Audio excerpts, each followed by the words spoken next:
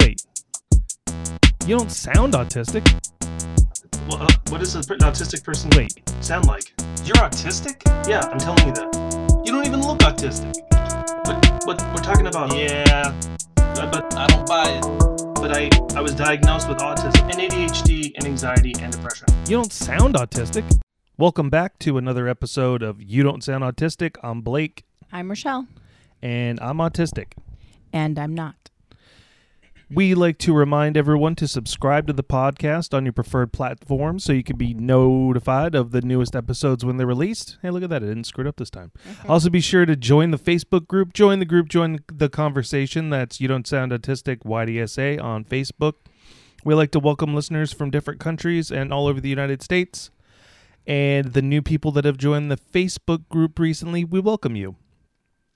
You can also check out youdon'tsoundautistic.com for old episode show notes and links to reference materials and episode posts.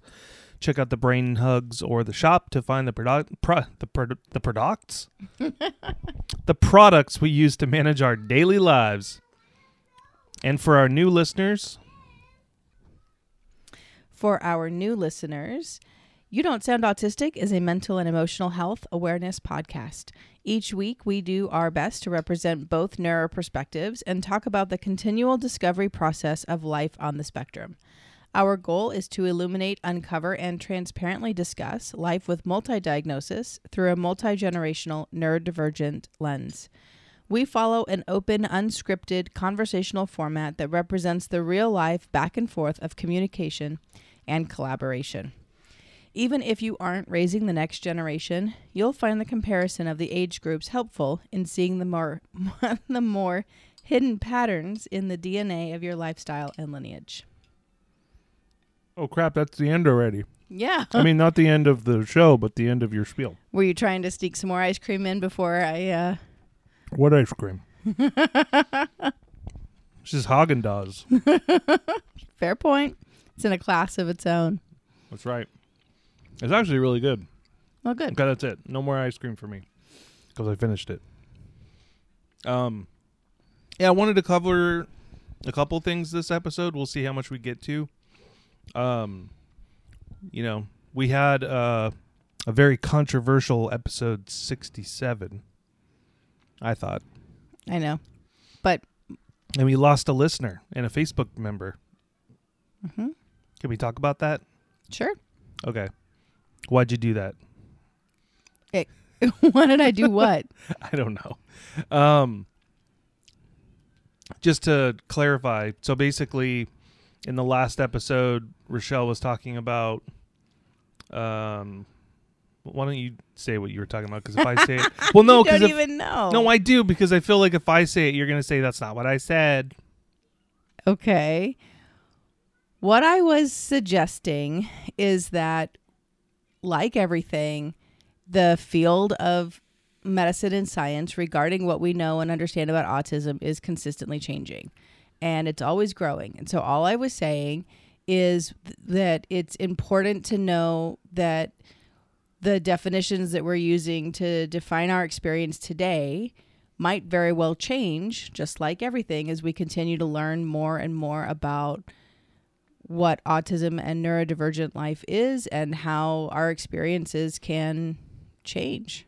That's all. I'm just saying keep an open mind because we don't know everything. Okay. And there are teams of scientists and medical doctors and, physicians everywhere that are working on trying to help everyone's experience be better. I don't think that was the thing that was the issue. I think it was that I kept trying to clarify what you were saying, and I even said, it sounds like you're saying that there should be a cure for autism. Then I know in the episode you said, no, that's not what I'm saying. But then you also said something about getting rid of it. And I think what I said is that there are neurologists who have been able to link autistic symptoms back to integration deficits between the right and left hemisphere. And that by developing that part of the brain. If I remember correctly, you talk about the corpus callosum. Yes, which is the highway. It's between the front and back part of the brain. No, between the right and left parts of the brain. That's not what you said. Yeah, we're talking about the hemispheres of the brain. there's no front and back hemisphere of the brain. There's There lobes. should be. There's Well, a maybe right- maybe not for you, but for us autistic people. No, it's the same. Okay, Everyone fine. has a right hemisphere and a left hemisphere. So this neurologist was expressing that there are autistic symptoms that are a result of an underdeveloped corpus callosum and an underdeveloped integration between the right and left hemisphere. I'm not suggesting that means it cures all autism. It's not a unilateral statement. It's not even a statement that applies necessarily to each person because everyone's experience is different. So let me jump into the comment that was deleted from Facebook. And I'm not going to name who it was because they're not a part of the group anymore. But I woke up, I wake up early. I wake up at like 4 a.m. to go to work in the morning. And I saw a post that it was like, hey, saw the last episode. It was the best and worst. I'm just paraphrasing. Something like it was the best and worst episode yet. What did they say? Basically, who is this show for? And they were, clearly upset by the content and that they didn't feel like they needed to be fixed. And I think that's the thing is when you say it's not going to cure all autism or there's not a, you know what I mean? Like people that are autistic don't feel like that part of them is something that needs to be stripped away or fixed. I've never made those claims either. I don't believe that would be true. I'm not autistic, so I don't Well, then have what's those the feelings. point of but bringing it up? What I said in the last episode, and I'll repeat now, is that we are a podcast that studies the brain. And most neurodivergent conditions are expressed by even the diagnostic criteria as being a developmental challenge. So if it's caused by developmental challenges, then there's also the flip side, which says that there are developmental continuances that can improve your experience. And I continue to use those words and only those words. Improve your experience. Okay. I am not in there's so much fixing implies being broken. I don't believe autistic experiences are broken. I don't believe I don't. You even said in like the first episode that you think that being autistic is like an evolutionary creation type of thing, like it's the next step in human evolution. I think there are some. That's a loaded question because I have a lot of beliefs. Do I believe that there's an evolutionary advantage to it? Yes. Do I believe it's a gift? Yes. Do I believe it feels like that for most people? No. And so all I'm doing is bringing up different research and philosophies from medical providers who are suggesting that there are several root causes that create an autistic brain. And one of those causes is a lack of integration between the right and the left hemispheres that also results in things. It's not just autism, by the way, ADHD, ADD, all dyslexia, dyspraxia, dyscalculia. There are several things that we struggle with on a daily basis. And, can your experience be improved by balancing the integration between the two hemispheres of your brain? Potentially. Does that cure anything? I'm not in a position to say, nor do I care. I don't believe that we need to be cured. I think that everyone's experience is, theirs to cultivate. And if you are suffering with something and you don't want to be, maybe there are things that you can do to improve your experience. That may be something dietary where you remove sugar and salty foods. Maybe it's something where you seek a brain balance program. Maybe it's something where you change your sleep habits or, why does one thing have to be classified as a fix versus something else if we're just talking about improving your overall experience, which is all I have ever cared about? Okay. It just, to me, sounded, and this other person, like you were trying to, get rid of being autistic, which... But anyone who's listened to any of these episodes knows that I don't feel that way. And I think the only person who was instigating that philosophy was you, probably out of fear that that's what I was saying, which is insulting considering you know very well how I feel. And so none of that represents me or my philosophies as a parent or a spouse or a sister or a brother or a daughter of autistic individuals. So, I don't think that was fair on your part, and I felt very unsupported. And I felt like you were listening with kind of a closed mind and expecting to hear me say something controversial, and therefore didn't listen to what I was saying and tried to turn it into something controversial. Because it wasn't. Okay. Well, it sounded controversial to me. But that's illustrating my point perfectly. All right. Well, I just wanted to bring that up because it was, you know, it's not like we have millions of listeners and we lost one. We have dozens of listeners. I talked in other episodes about, like, is it possible to remove the mask? And my deep hope that one day that we could live in a world where nobody needed to mask. Where I mean, I'm not autistic and I have masks and I feel very prompted to use them in certain situations where I just know I can't be myself. And so I empathize with how that might feel for you and how I hear your experiences. But how is me wanting you to not have to live with a mask any different than, you know, maybe you don't feel like you have to struggle so much in a social situation? I'm not saying cure your autism.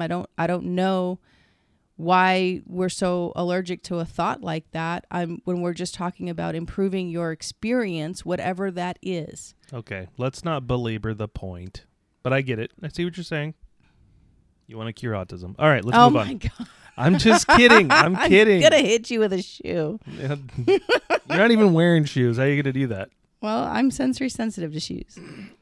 Whatever. And I need to have shoes on all the time. So the other thing I wanted to talk about was our evening last night. Oh, God. Yeah. And you could probably speak to it more than I can, seeing as I was asleep through most of it. Yep. So there's that, and this is in no way an endorsement or for or against the movie, but I thought it would be fun to go see the Dungeons and Dragons movie that just came out. Mm-hmm. And so I bought tickets at an expensive theater, and we got food and snacks and the whole thing, and then. I don't know how long into the movie. About 20 minutes. About apparently 20 minutes into the movie, I might have dozed off. I mean, who could blame you? We're in the back row. You're in a recliner seat. You just had dinner and a margarita, and it was like you were comfy. It was very comfy. So had a little background, a very expensive background noise going. Right. But I just remember like looking over at you and you're snoring. And I was like, how's that possible? I'm awake. Yeah, you said some really funny stuff. You're like, no, I'm not. I'm like, really? Do you know what's going on in the movie? What movie? No, I didn't. Yes, you did at one point. I woke say you what up movie. several times. But I would have let you sleep through the whole thing if I didn't think your snoring would bother other people. Like if we were in the movie theater by ourselves like we have been sometimes. Yeah. I wouldn't have cared.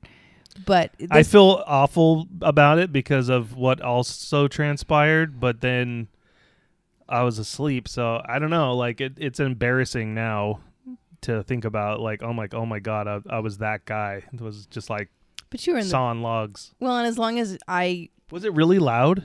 I didn't let it get that loud because I didn't let it get there. If you started to really snore, Did anyone look at me? No. Because I woke you up fast enough. It was just you.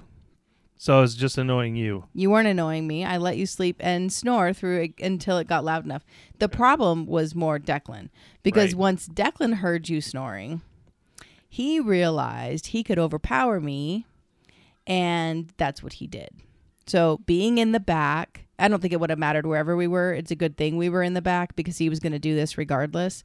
But the sound in the theater, if this particular movie was higher than the last movie we were in, and I think he was not prepared, I was not prepared either, but the volume, he kept saying, hurt his body. He's like, it hurts my body, Mom. Okay.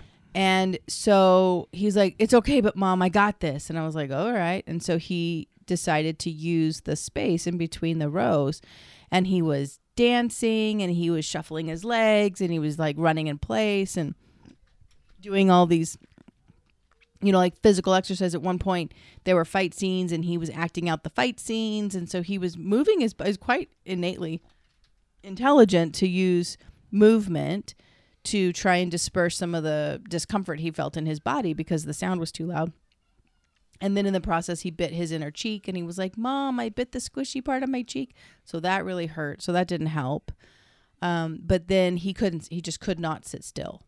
So he was running, back and forth, and there was nobody back there with us except for this couple of two on the row in front of us and over off to the side. So as long as he didn't get too far over behind them, he was kind of in the clear. But then once he knew where his boundary was, he had to keep trying to test it. So of course he'd already kicked off his rain boots and was starting to go up and down stairs. I'm glad I missed all this. Yeah. So sorry about that. Between that and then he decided there was nobody sitting in front of us, so he was going to try and stand on the chairs in front of us and like walk on the little arms, the arm rest, because he was really into the movie, but he was just struggling to process it all, between the scenes and the sound and the way his body felt. And so then he constantly wanted different structures. Like sometimes he wanted to stand on the carpet, and then he wanted to stand on the stairs, and then he wanted to stand on the seat. He had to keep changing the input that his body was receiving to try and manage how he was feeling. And then at one point he really had to pee. That was a meltdown at the bottom of the stairs. Full on. Someone clean it up? Yeah, me. Okay. Because he couldn't decide if he was going to, he really needed to pee, but he was like, "No, I'm going to miss the movie, Mom. I'm going to miss it." So then he just screamed. But luckily no one could hear us because the movie was too loud. All right. I wanted to bring up two things. First thing is that this is not the first movie that he's seen in the theater. No. The first movie I took him to see was Sonic the Hedgehog 2. He did great. I took him to see Top Gun Maverick.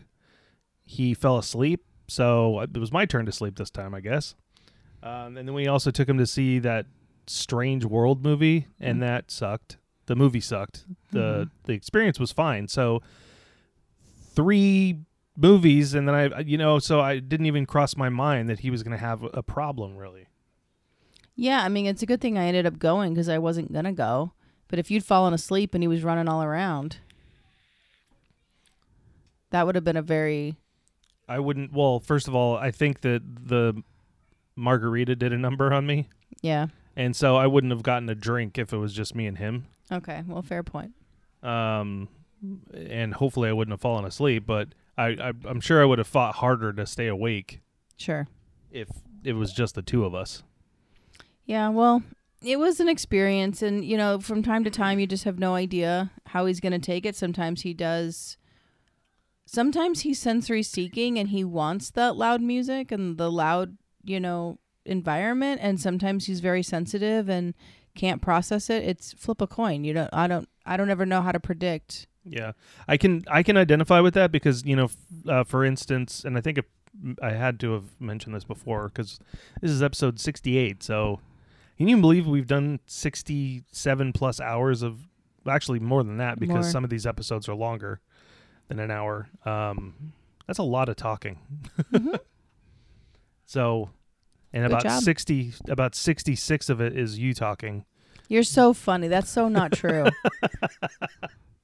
And by the way, I get the short end of the stick because sometimes you just stop listening, or you're fiddling with your phone, or I'm autistic. What do you expect? Or you run off to the bathroom, and then I have to cover. And so I get the you talk too much crap. But it's like I'm covering for you a portion of the time also. I don't get credit for that today. Yeah. I was gonna add another point, but I was gonna mention that before we went to the movie, I was looking at the theater's website, and they had a sensory sensitive screening of Shazam! Fury of the Gods, and I was like, "Hey, let's go see that." And then Rochelle was like, "I don't want to go see a sensory sensitive screening." But it's for my own sensory sensitive. Do you regret it?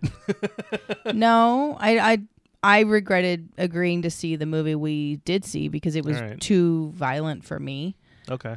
It was way too much for me. And so then I was even more on edge because I didn't like the content of the movie, and I felt overwhelmed trying to get Declan, to sit still, which he couldn't do. But I mean, the idea of them, I think that's cool that they're offering sensory sensitive Absolutely. options. I think it's great. I just Um, struggle to be in a room with that much light. Like Yeah. that hurts my eyes. I don't know how. I don't think it would be. It would be as bright as it was when you come into the theater. Well, if it's like that, it'd be fine. But like, I despise the kitchen light. One day you're going to come in and I will have taken the light bulbs out. Yeah, I need light. But that light. I need to be able to see. Yeah, but that particular, like, there are lights that just hurt me. And that's one of them. All right. So when you read the description of it, it sounded like it would be a bright light experience that I. No, I don't think that. No, because it's supposed to be sensory sensitive. So I don't think they have the lights on so that people can walk around. So it's enough light, just like when you walk into a movie theater. It's not bright. Okay. Well, I'm just saying maybe in the future we'll try that out because that would, be interesting. It's like we did the Chuck E. Cheese thing and that was sensory sensitive and there was nobody there. Sure. I'm sure maybe, because who's going to take their kid unless the kid, my only thing that's kind of funny is like as someone that's autistic and has ADHD, other people that are autistic, like specifically like little kids, I'm like, you're annoying. I feel really bad saying that, but I think it's because just because we're both autistic doesn't mean that our needs are the same. Sure. And because some autistic kids are really loud, and kids in general are just loud. Right. And so, it's like I've talked to people at work, and they're like, "Oh, you have a kid?" And I'm like, "Yep, he's great, but I don't love other people's children because I have no way of." I don't know how to explain it, but I don't really feel. It's not like in the old days where you would, people would almost, I don't know. It was just more acceptable for you to talk to children, and I think pedophiles have ruined it for everybody. You know what I mean? Like you can't just, and not that I would want to, but I'm just saying you can't just like walk up to a kid and be like, "Hey, how you doing, buddy?" Because it looks creepy. Yeah. Do you think that's because you're autistic, or is it just because? Are you struggling to talk to children or do children annoy other? Let me see. Do other people's children annoy you because they're children, or? I think so. So because the way I understand, so children are unpredictable. That's right. And so we're adults, but. Yeah, but adults know at least all the social norms, right? We may not like them, we don't agree with them, but we know, we kind of have a gist of how to navigate certain situations. Kids are entirely unpredictable. You don't know what they're going to say or do, or what they're going to how they're going to react. And so for someone like yourself that struggles with unpredictability, children in general would be a big trigger. Especially, the younger the child, the higher the trigger potential. Maybe, I don't know. Teenagers are pretty horrible too. What do you mean? I'm not saying all people's kids are intolerable. I'm saying like in general, like some comedian, I don't remember who it was, but he's like this, maybe it was Bill Burr, but it doesn't matter. Like the scariest type of person is like a 13-year-old boy. Really? Because they're not quite adults and they're not, they're still kind of a kid, but they're almost going to be an adult soon type of thing. And they have this kind of complex of how they're just kind of like little assholes. And I'm not saying this as someone that's like, I wasn't one. Oh, I absolutely was one. We were horrible. Oh yeah. We still don't have a culture that's designed to really support teenagers through their adulthood process, because we don't. The hormones have taken over. They basically have to start from scratch in a lot of ways in their mind and their body and their emotional field, and we don't necessarily help them with it. We expect them to learn how to be adults, and we throw all this pressure at them, but we don't listen to them when they tell us that they're overwhelmed. Like they're in a crappy position. We don't do well with teenagers. We're starting to do a little bit better with the younger ages, but we haven't figured out how to really raise children in a way that helps them acclimate into adulthood with a high rate of success. We haven't. We have several generations that have all merged at this point in 2020 where everyone looked around and was like, this is not right. Like, I'm missing pieces to life. And several people have either received or started their journey towards receiving their neurodivergent diagnoses or even their self-diagnosis. And so it's like the whole train came to a screeching halt in 2020, and everyone had the opportunity to look around and really start to identify who they were as a person and kind of start over, like rebuild who they are with new understanding. And if you were a teenager during that time, you know, your entire outlook on what's potential in life is just got pulled out from underneath you. So, you know, we're expecting teenagers to have this full-grown identity within a few short years and launch them into the world and go, be successful, you know, good luck, while the outside world is basically collapsing. I wouldn't want to be a teenager right now. When is it a good time to be a teenager, though? I have no idea. I don't know. You could say that at pretty much any time. It sucks. But that doesn't change that they're buttholes. They can be. I'm not saying all of them. I'm just saying generally, like, especially teenage boys, that my experience. Maybe it's just because when I was a teenage boy, teenage boys were horrible to me. Maybe. I mean, I have 4 brothers, and when they were all teenage boys, it was so uneventful. I mean, everyone was in soccer or basketball. They went to school. They did their sports. Like, there was just nothing. It was on my family, though, was more on the shutdown side of life. So it was uneventful for me, like, to watch them. So no one got in trouble or anything? I have one brother that was a little bit mouthy, you know, like, he's kind of a strong-willed, I think I know what brother you're talking about. Person, and you know, is he still those things? Yep, still. I definitely know which one you're talking about. Still a bull. Yep, he's a force to be reckoned with. Let's call him Patrick. Sure. He's a sweetheart. I absolutely adore him. I love him. He is got a very strong personality, and you know, he's a bull in a china shop. But that was the majority of any kind of drama I watched my brothers go through, is just, you know, figuring out who they were amidst all the tasks. So I don't know. I didn't experience what you're saying. Okay.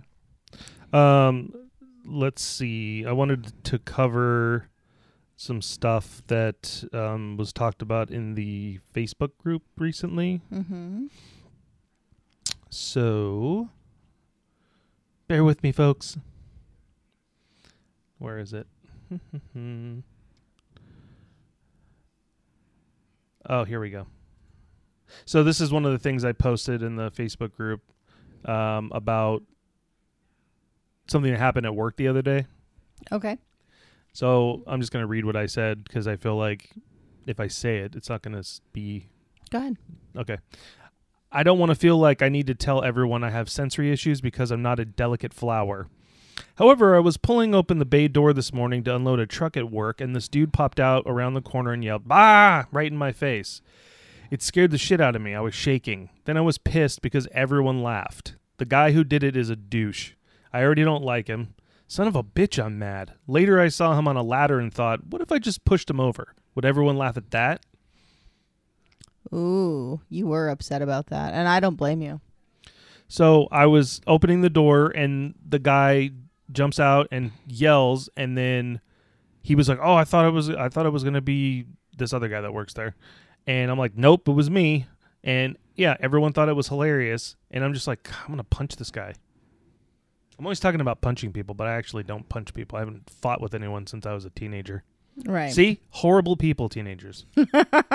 But maybe it's because you weren't taught, like, how to express that anger as a teenager, and so you just automatically... Sometimes people just need an ass whooping.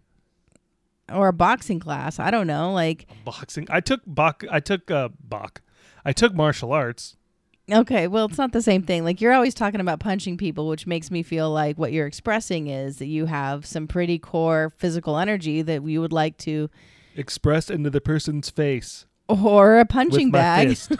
fist. They have solutions for that, you know, like neutral solutions for that. So, like the other day, the same guy, he was talking to the assistant manager and another employee, and I overheard him say something. I was right there because I was standing there trying to wait for my turn to talk so that I could ask the assistant manager a question.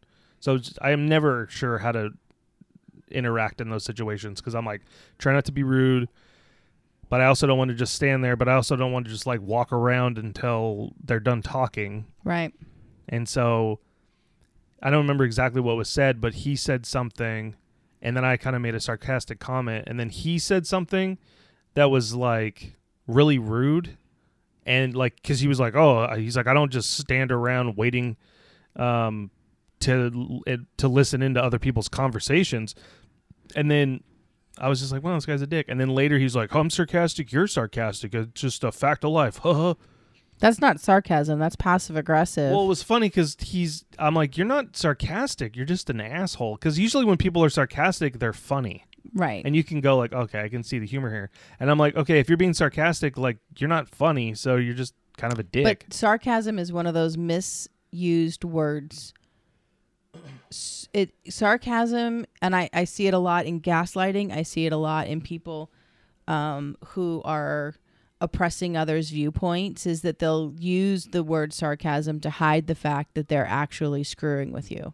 It's like, oh, I'm just being sarcastic. It's like, no, you're being mean, and you're being, like you're pointing something out in a very rude fashion and then calling it sarcasm, which is the gaslighting part, to make it seem like you're not doing those things so you don't get in trouble for doing it while in fact doing exactly that.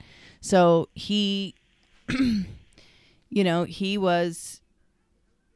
It sounds like he was bothered by the fact that you were standing there waiting to talk.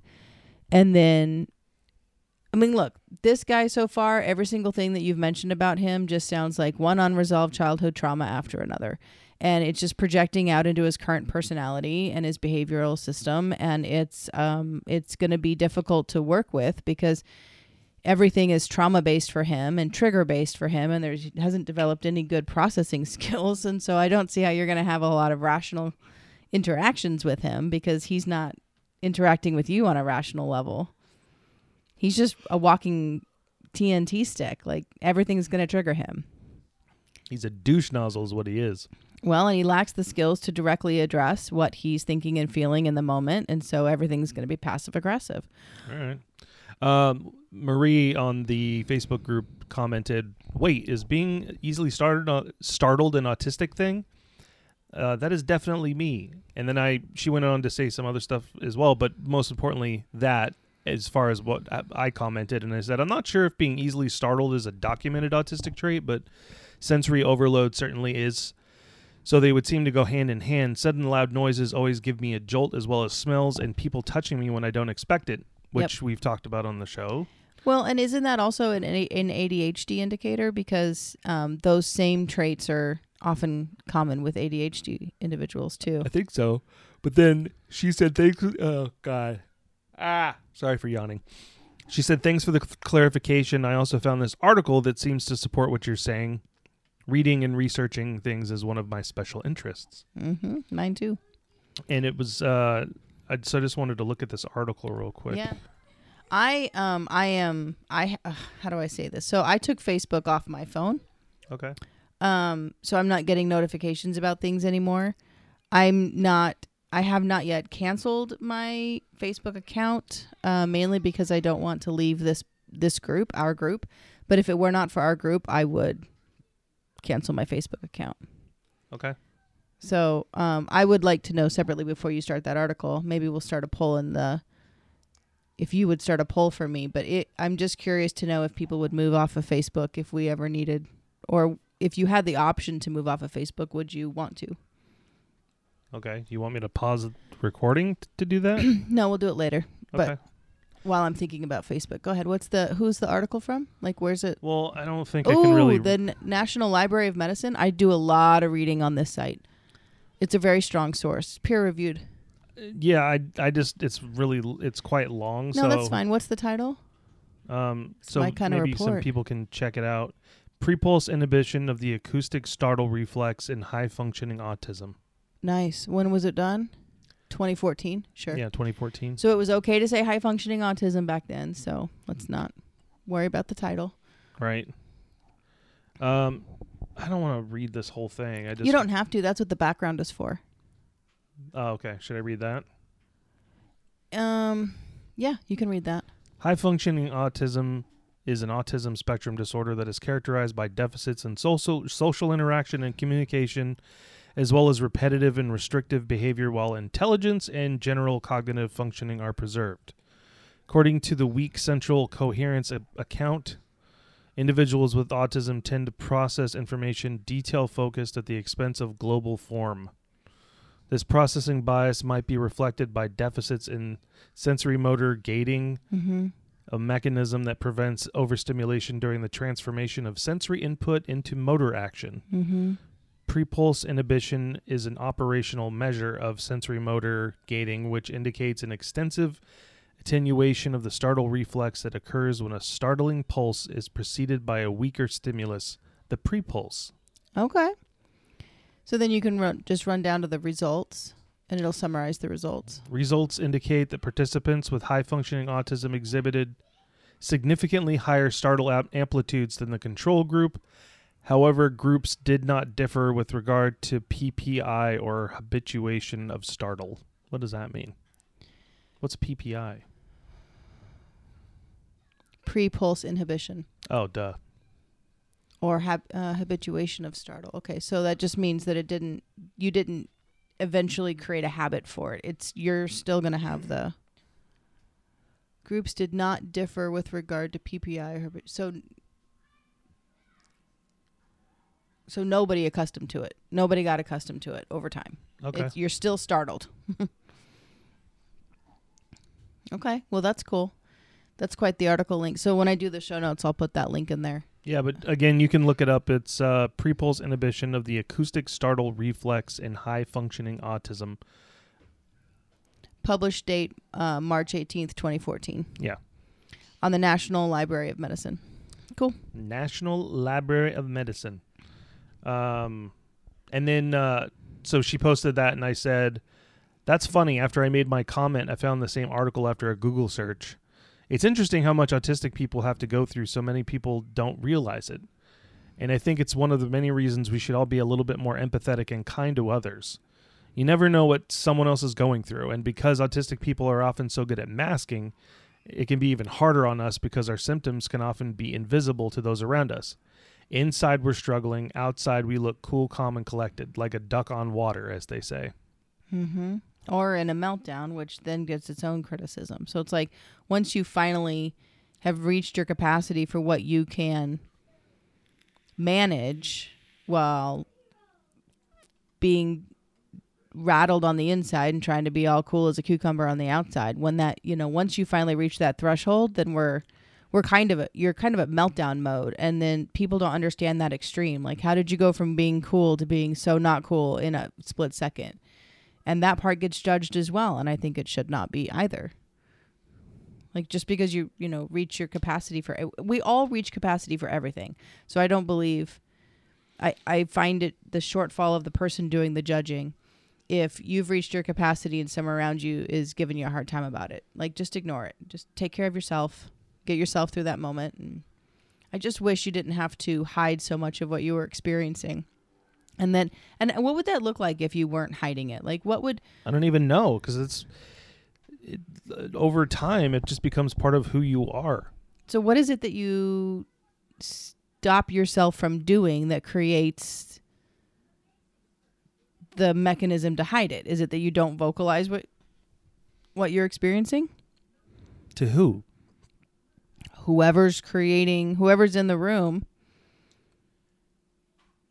No, I feel stifled in general, I guess, just because I understand, like in that moment that guy startled you and everyone got a good laugh, did you say anything or did you just let the moment pass and you sat there and suffered? I don't know exactly what I said, but I think I literally said, Dick, I have sensory issues. See, good. I'm glad you said that.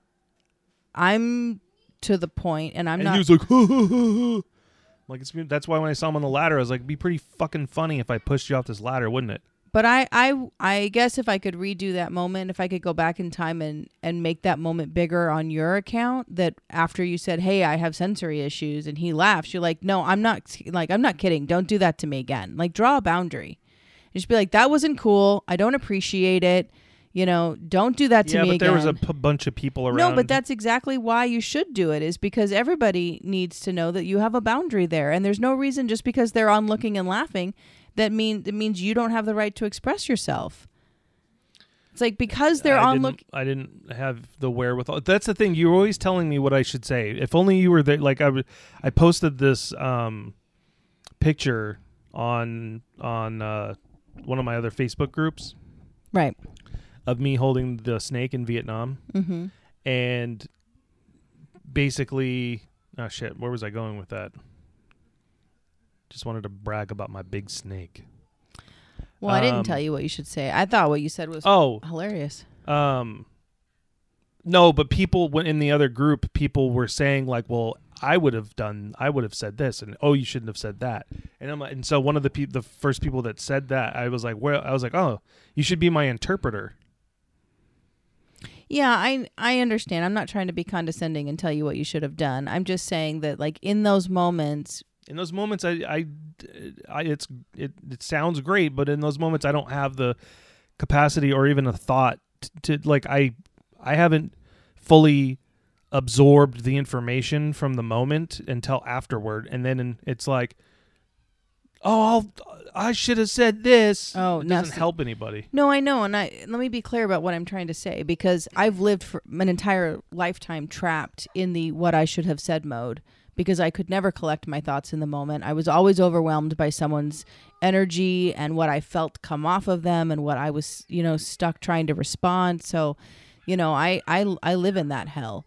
But eventually I decided if I was ever going to get out of that hell, then I needed to live in a place where I wasn't constantly reviewing the past in order to prepare for the future. I needed to be in a place where I owned how I felt in the present so that I could respond in the moment when those things came up, or choose not to respond because it was my strategy, because action and inaction are often misunderstood as, being opposites of the other, but an action could also be the choice not to respond.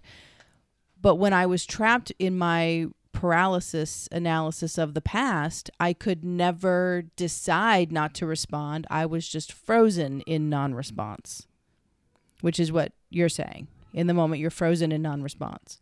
I guess that's how you'd have to put it.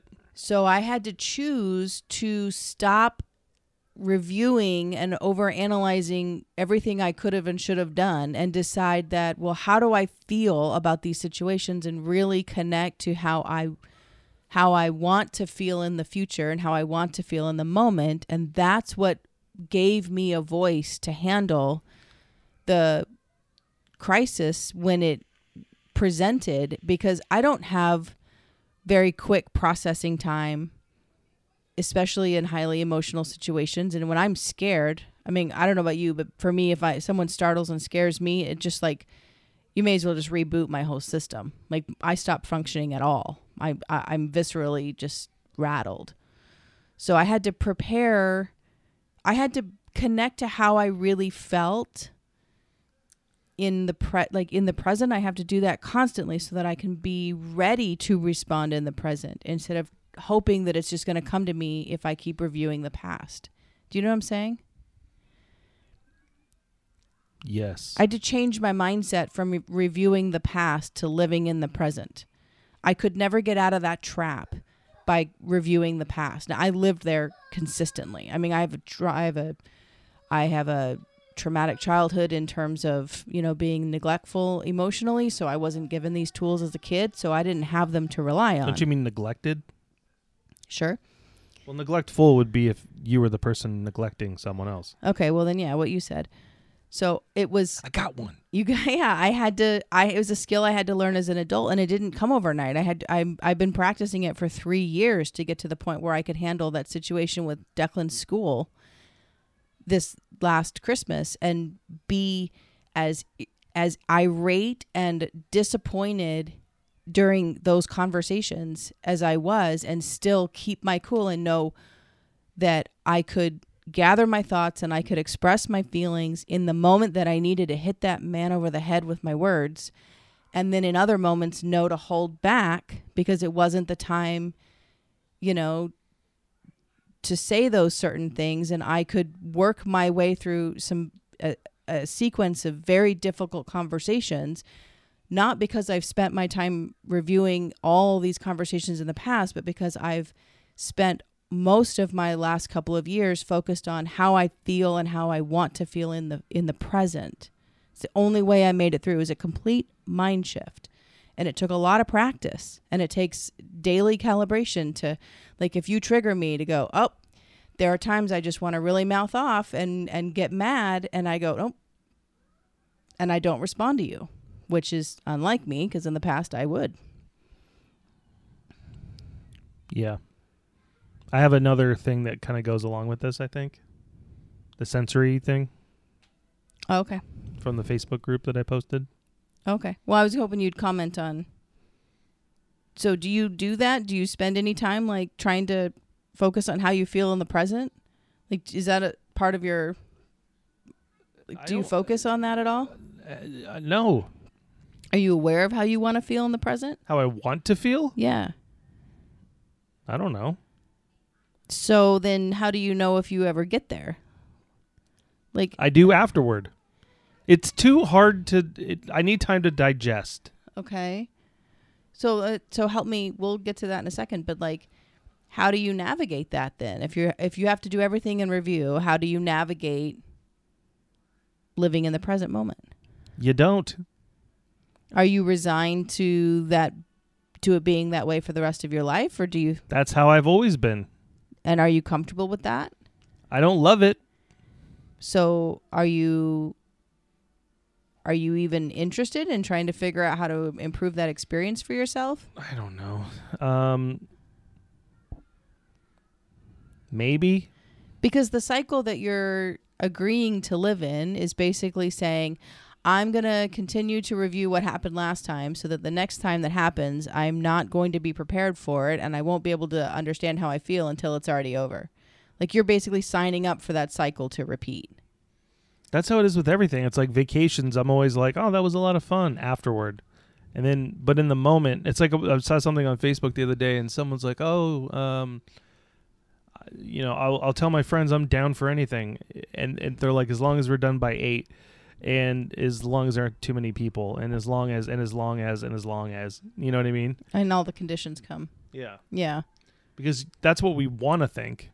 It's just like with when you surprise me with the Mel Brooks tickets. Right. I'm like, I love surprises. And I'm like, well, not this surprise or that surprise. Or on this day because I pre-planned. But that's what I'm saying. So unless you become aware of a cycle that you're trapped in, and I'm using that word trapped because it's a neurological trap. Like it's a neurological pathway that at this point has become the habitual part of the 80 to 95% of your brain that you are not actively guiding or changing. So it does become a trap in the case that you're not given a choice. Your brain doesn't give you a choice in the moment. It just goes, oh, I already know what to do. And it automatically chooses for you, therefore trapping you to repeat your past. I find that troubling. I find that I don't have clinical anxiety, but when I experience anxiety, it's when I feel trapped by my own responses or my own ability to respond. So someone like yourself with anxiety, I bring this up because this is one of those places that cultivates more anxiety. So knowing that, is that something you're interested in diving in for yourself? Because otherwise you're just signing up to continue the process over and over and over again. Yeah, I mean, we've talked about this, about having the presence of mind to be in the moment, but I wouldn't even know where to begin unless someone was standing there next to me during all these times when I need to be acting on my own behalf. But it's not in the moments that you're being tested where you develop the skills to be in the moment. And that maybe that's the myth. So that's helpful for me to hear you say that, because when we're in the moment and we're relying on our brain to either go into autopilot or give us a choice, in order to create that pause where you develop the choice, it requires changing your mindset when you're not in face of other people, when you're in your quiet time and it's just you and your brain and you're deciding to become aware of the things that you're thinking about or how you're spending your review time. It's in the quiet moments when there's no pressure that you start to change the way that you're thinking to empower you to be in the present during those moments. So how do you spend the time when it's just you and when it's just you in your head? Like that's where it starts. How do you feel those thoughts? How do you feel that time? TikTok? With TikTok and ice cream. Video games? Maybe. Well, and maybe that's the most powerful thing I can tell you is that those are the places. But I sit and like when I make music and it's not like you make it sound like I don't think. I'm not saying you didn't think. I'm just saying that what we are unaware of most of the time I do is those other things because I think too much. Yeah, and there's a lot of dopamine seeking that happens in, fast-paced information hits like TikTok. And I love TikTok. I can get stuck in there just like anybody else. But it's not about getting a dopamine hit or being exposed in those environments. It's about how do you talk to yourself when it's just you? And there's no pressure around you to respond to or communicate to anyone else. Do you spend your time in review or do you spend your time focusing on how you feel? Probably more in review. Okay, so then what you're inadvertently doing is triggering your thoughts and your emotions from the past and therefore trapping yourself in them. If you just spent, and you can slowly acclimate to this, is that while it's just you and, you're in between creating music and turning on TikTok and you just ask yourself, how do I feel right now? How do I feel right now? And you do that more and more and more and more, asking yourself, you'll eventually be able to answer yourself. And the more you know how you feel, the more you can. The answer is always the same, Rochelle, when I ask myself that question. What? Ask me. How do you feel? Horny. Ugh. I'm a dude. What do you want? Okay. You want to take care of business or what? That is not an emotion. Oh, there's so much emotion behind it. You don't even know. No, that's a. It's going to be about 15 seconds of emotion. No, that's not. Okay. Is it an urge? Yes. Is it a type of feeling? Sure. Is that an emotion? No. Like, how do you feel? I told you. No. You're using that as a way to avoid answering Absolutely.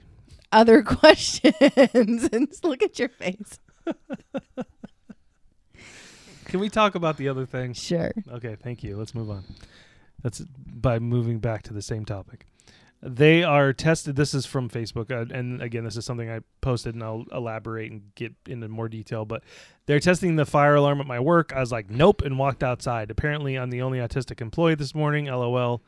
That or the only one with auditory sensory issues. I swear, it's like they rang the autism dinner bell. But in this case, we run away from the food. And then Marianne from the group commented and said, I taught in a high school and we had monthly drills.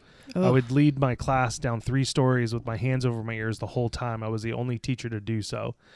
And so I was like, yeah, that sounds familiar. Yeah. So what happened was I was at work and they made an announcement over the PA. And we're like, hey, everybody, there's going to be a fire alarm going off in the next 10 to 15 minutes. Don't be alarmed. No pun intended. Because it's just a drill. And so my first reaction was like, okay. So I set a timer on my watch for 10 minutes. And then after that, I was just like heart beating, thinking about like any minute, any second, this alarm's going to go off. So before it got to that point, I ran over to one of the team leads and was like, hey, I don't do well with fire alarms. And so I'm just like, so is it super loud? And she goes, it's pretty loud. And she goes, you can go outside if you want when it goes off. And I was like, all right. I was like, I didn't ask this, but I was like, can I go outside now? I don't blame you because. And then I just stood out. When it started going off, I was standing next to someone else and I was like, I'll be back. And I walked outside and just stood around not the corner, but I stood behind like this big post Yeah. where it didn't block all the sound, but it blocked the sound enough. And then I just kind of sat there, and I didn't rock so much because I was kind of just like fidgeting.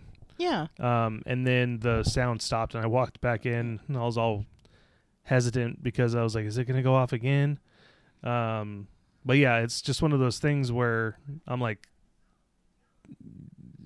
that's why I said it was like they rang the autism dinner bell, because I assume if there were other autistic people in the building that they probably also have auditory sensory issues like that. Sure. And that I'd be like, hey, there's one of us. Just the two of us. I hate these. And I'm like, yeah, did you know that we're both autistic? Well, and because I noticed no one else left. Well, I don't know what's worse, like knowing that you're going to suffer through a loud sound like that, or being completely caught off guard by a loud sound, because at least when you're caught off guard, you have the benefit of adrenaline, right? Because your body's going to be triggered into a fight or flight, and you're going to get some of those neurochemicals to help you respond to it. So you actually get more physical support for being in panic mode, versus the preparation for like, hey, we're going to make you suffer with this loud sound soon. You don't get the benefit of adrenaline. Instead, what your body does is starts chemically preparing you for dread. So instead, it prolongs it. It's almost like it makes time stand still. You can't comfortably start focusing or thinking about anything else because you're going to be interrupted by this loud sound. Excuse me. So it just prolongs the entire event. I'm sorry. Those suck to go through. Yeah. Then there was one last thing I wanted to cover before we go. Mm-hmm. So, again, something I posted. Join the Facebook group. Join the conversation. That's You Don't Sound Autistic, Why Do You Say, on Facebook, if you want to check out some of this stuff before we talk about it, because I feel like I don't always feel comfortable commenting on what other people have posted, because I don't necessarily, sometimes I do, but I don't necessarily want to go through and just start sharing everyone else's stories. But I post some of my stuff, and then I will comment. So I guess it just depends. Sure. But this is a question I asked. Does anyone else have vocal stems or impulses? When I get anxious, I make noises, and I don't think anyone really knows this about me, not even Rochelle, because I try to stifle them when I'm around others. Instead, I'll shiver or shake my head. I think Declan is the only one I've been around where I don't mask when it happens. I notice it mostly when I'm alone because I feel free to be my full self. It's almost like a barking sound.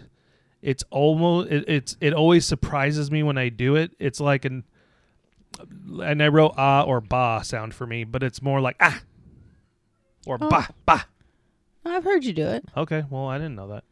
Just curious if anyone else in the group experiences this, or if it's a me thing. And then there's a bunch of comments, and I don't necessarily think I need to read all of them, but vocal stems, humming, guitar riffs, double bass riffs. That's cool. Repetitive questions. Yeah, I mean, talking to themselves. I do that one. And yeah, I guess talking to themselves is a big one too.